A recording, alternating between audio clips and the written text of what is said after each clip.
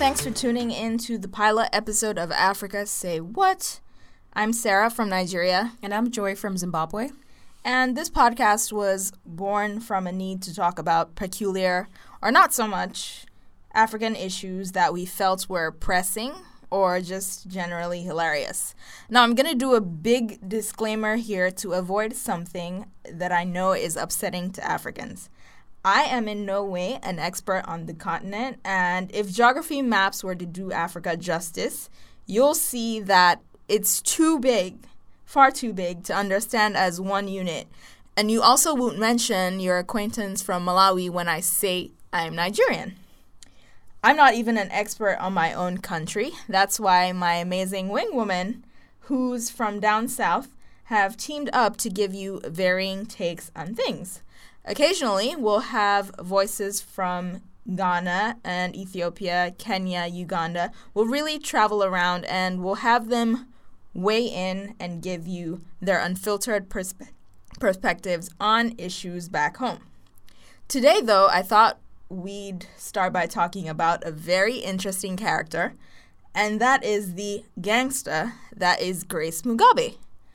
Now, for anyone who doesn't know Grace, she used to be a secretary. And now, no shade to women who marry up and marry guys who are way older. But, you do what floats your boat. But she got married to the infamous father of Zimbabwean liberation, I put that in air quotes, Robert Mugabe. He's 41 years her senior, so it makes sense that she's some sort of political surrogate. I'm guessing at 93, there's not much you can do. He's old, he's frail, the administration doesn't want to admit it, and if you saw the photos making the rounds this past week, the man can't even stay awake at the UN General Assembly.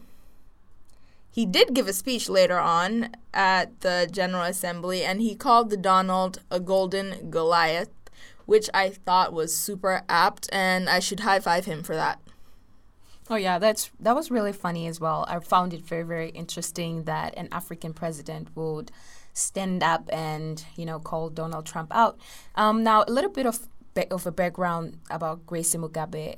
So she is the second wife to President Robert Mugabe, and she married President Mugabe following the passing of her first wife, Sally Mugabe. Now, Grace Mugabe has one daughter and three sons, with one of them being from her former marriage with Goreraza. So just a couple of weeks back, the First Lady of Zimbabwe visited her sons who live in South Africa after one of them was evicted from Dubai some time back. Now, the Mugabe sons are, of course, known for behaving in a rather radical manner, which in fact explains why one of the sons was kicked out. So they were taken to South Africa, like the Dubai son was taken to South Africa, and one of them was living in Zimbabwe, was taken to South Africa as well so that they could further their education at the University of Johannesburg. So upon her arrival at the visit, where they were checked in, at a hotel where they were checked in, she found her two sons in the company of Gabriela Engels, a 20-year-old model from South Africa. Enraged, Grace Mugabe assaulted the model with an extension cord, which eventually resulted in her physical injuries. Now, Engels took to Twitter, where she shared her story with the world and eventually talked about laying charges on the First Lady. Now, in one of her interviews, she claims that she is not a hooker. There's a few tweets going around saying that I'm dating one of the Mugabe brothers. I am not. Another thing, I am not a hooker. I was chilling with a mutual friend that knows them, and he invited me over to chill with my other two friends. And before the incident happened, the Mugabe brothers were not even in the same hotel room as we were. Now, Mugabe, however, may not be charged on the assault case, as there are still some debates on whether or not diplomatic immunity should apply on her case. Now, in response to the assault charges, Mugabe said that Engels allegedly attacked her with a knife first, and all she did was in self-defense. And I found that really, really interesting because I know for sure that she had a lot of security surrounding her. I was assaulted by Grace Mugabe in the hotel room while her bodyguards just stood back and watched her beat me and my friends. And there was no way that the lady attacked her with a knife first. But Sarah, what are your thoughts on this situation? I mean, I'm Nigerian, and we all laugh, a lot about how people's parents punish them for sneaking out on dates and how you can't even date till like the day before you get married. But there's also talk of that superheroic ability that parents have to like weaponize anything that is within their reach, so they can take anything from a spoon to a sandal and they will whack you with it when they think you're stepping out of line. And it's tough love, but the two issues I have here are firstly that she put her hands on someone else's child and she completely exonerated her son. I don't think they were even committing any crime in the first place, but if she thought they were, why was it Gabriella's fault? I think this narrative plays into what propagates rape culture today, where everything is the girl's fault. Her demeanor, how she was dressed, and you'll find people asking, what was she doing there, as opposed to, is Grace crazy? And secondly, the physicality of it was just kind of crazy. I mean, if you head to our Instagram page after this podcast, we'll put up a picture of Gabriella's injuries. They were egregious. And when you see them, you can't help but imagine the sheer amount of force Grace must have used to hit her. And that's just, frankly, unacceptable to me. Oh, yeah. In addition to that, I believe that a woman of a caliber, like being the first lady of Zimbabwe, you're supposed to act in a certain way. The first lady is believed to be the mother of the nation, someone who brings unity, who brings peace, who brings justice to the country. But it's really, really funny how Grace Mugabe executed violence on this young girl and gave her scars that she will never forget. Now, this issue may die down in the future, but then the scars that this girl succumbed to are really, really dangerous. And not only are there political implications surrounding this whole Grace Mugabe, Gabriella Engels affair, but there are some social implications as well. Now, South Africa is home to millions and millions of Zimbabweans who fled Zimbabwe following the political and economic problems that the country has been facing for the past 2 decades. And as a result of that, there are so many people who have formal and informal jobs in South Africa who go there just to try as much as possible to make ends meet and put food on the table for their families. Now, this particular incident actually created a new narrative about Zimbabweans who are in South Africa. Now, already we've had issues in the past of xenophobic attacks being perpetuated on Zimbabweans, on Nigerians, on people from Malawi in South Africa, because the South Africans believe that these people steal their jobs. They believe that they criminals, they are murderers and all that. And now, when Grace Mugabe, who is a Zimbabwean, goes to South Africa and hits the South African girl, there is this whole new narrative created about Zimbabweans. Now, it also goes on to solidify the idea that Zimbabweans are really violent, and it also creates this particular narrative that taints even Zimbabweans who are not criminals at all. And I find that really, really unfair, because we know that some people are in South Africa just for the purposes of making ends meet. And it's really sad that the First Lady actually has helped to perpetuate such thoughts. And there were some tweets that I was looking at earlier on today on how Zimbabweans are criminals and how they're not welcome in South Africa. And I feel this is something that is solid enough to also ignite another xenophobic attack.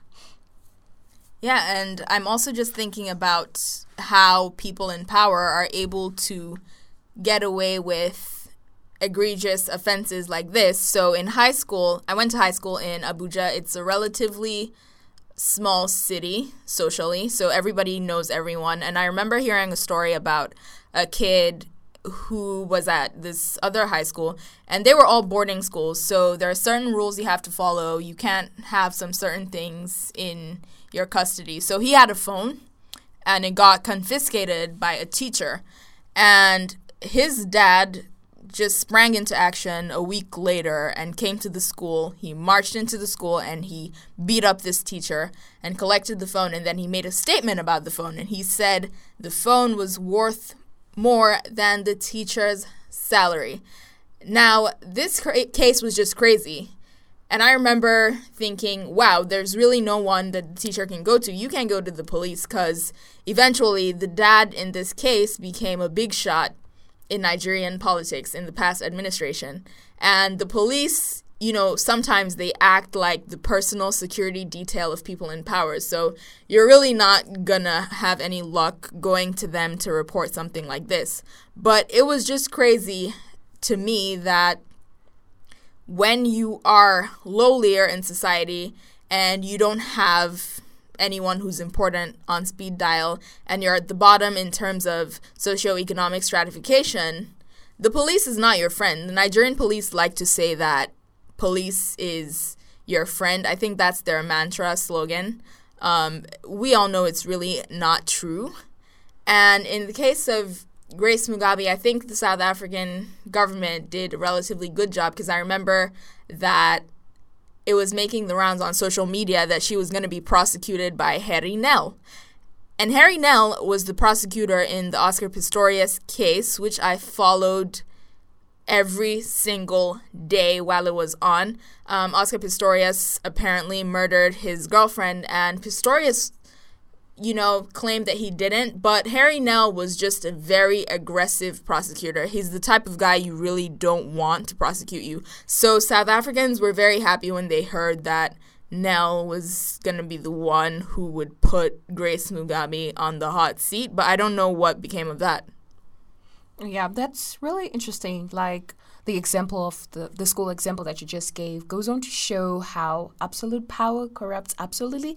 And I'm just hoping that in this situation, it's not going to be the same thing with Grace Mugabe. And I'm really, really proud of the South African police, because I really believe that if this had happened in Zimbabwe, if this had happened to a young girl, a young innocent girl in Zimbabwe, we wouldn't have heard about this. Or rather, it was going to be it was going to die down eventually, and, no one was going to prosecute anyone. But I really, really am proud of what the South African government has done in relation to this particular issue. It goes to show that there is a little bit of democracy and, there's justice also in South Africa. And this is something that I would really like to see happening in Zimbabwe. But I don't really know how that's going to happen. But this is something that we can emulate as Zimbabweans. Yeah, so that's the spiel on Grace Mugabe. If you want to read more about the Grace Mugabe-Gabriela Engels saga, you can Google both of them and use the keywords Grace Mugabe assault South Africa. There will definitely be a lot of stories that pop up. But that's it for the story part of our podcast. And now I will give you a rundown of what's happening on the continent today.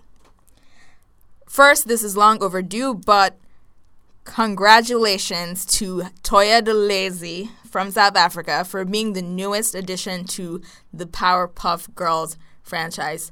Toya is an amazing singer. If you haven't listened to her music, you should. But she was revealed by Cartoon Network to be the newest voice of a Powerpuff Girl who's being added to the series. And I grew up loving that series, so I'm just excited to see where she takes the new character. And in Nigeria, there have been threats of secession, and this is like the 60s, the late 60s, early 70s all over again. And if you're a pundit of history or you have read Chimamanda's Half of a Yellow Sun, you'll know that in the late 60s, there was a civil war in Nigeria because the Igbos and certain other minority ethnic groups were clamoring for their own country due to socio-political and economic power imbalances. And it seems like that's happening all over again, but we know that that's the last thing the world needs right now, another civil war. So send your thoughts and prayers Nigeria's way. And all the way east in Kenya, we know that they had a presidential election, but the outcome, which saw Uhuru Kenyatta get elected for another term, was nullified by the Supreme Court. Now, for a lot of people, this was a victory for democracy in Africa, but I have a question for the opposition when they run in elections. At what point will you stop taking the outcome to court? If international and local monitors found the elections to be free and fair, I really think you have no case there. I'd advise you to go the Jonathan route. Anyone who doesn't know Jonathan, he's the past president of Nigeria. He ran for re-election in 2015. He unfortunately lost to Muhammadu Buhari, who's the incumbent. Just go the Jonathan route. When he lost, he conceded defeat, and he asked that people not resort to ethnic violence. So I have 4 words for you. Raila Odinga, who's refusing to accept the outcome in Kenya. Concede defeat, broker peace. Thank you very much, Sarah, for the news update. Well, this marks the end of our first episode, and we would like to thank all of our listeners for tuning into our first episode. Having said this, please kindly follow us on social media for more updates on what is happening in the motherland. You can do this by subscribing to our SoundCloud account. Just simply type Africa Say What and you will find it. And please like and follow us on our Facebook page at Africa Say What, and follow us on Instagram at Africa Say What. Till next time, bye-bye.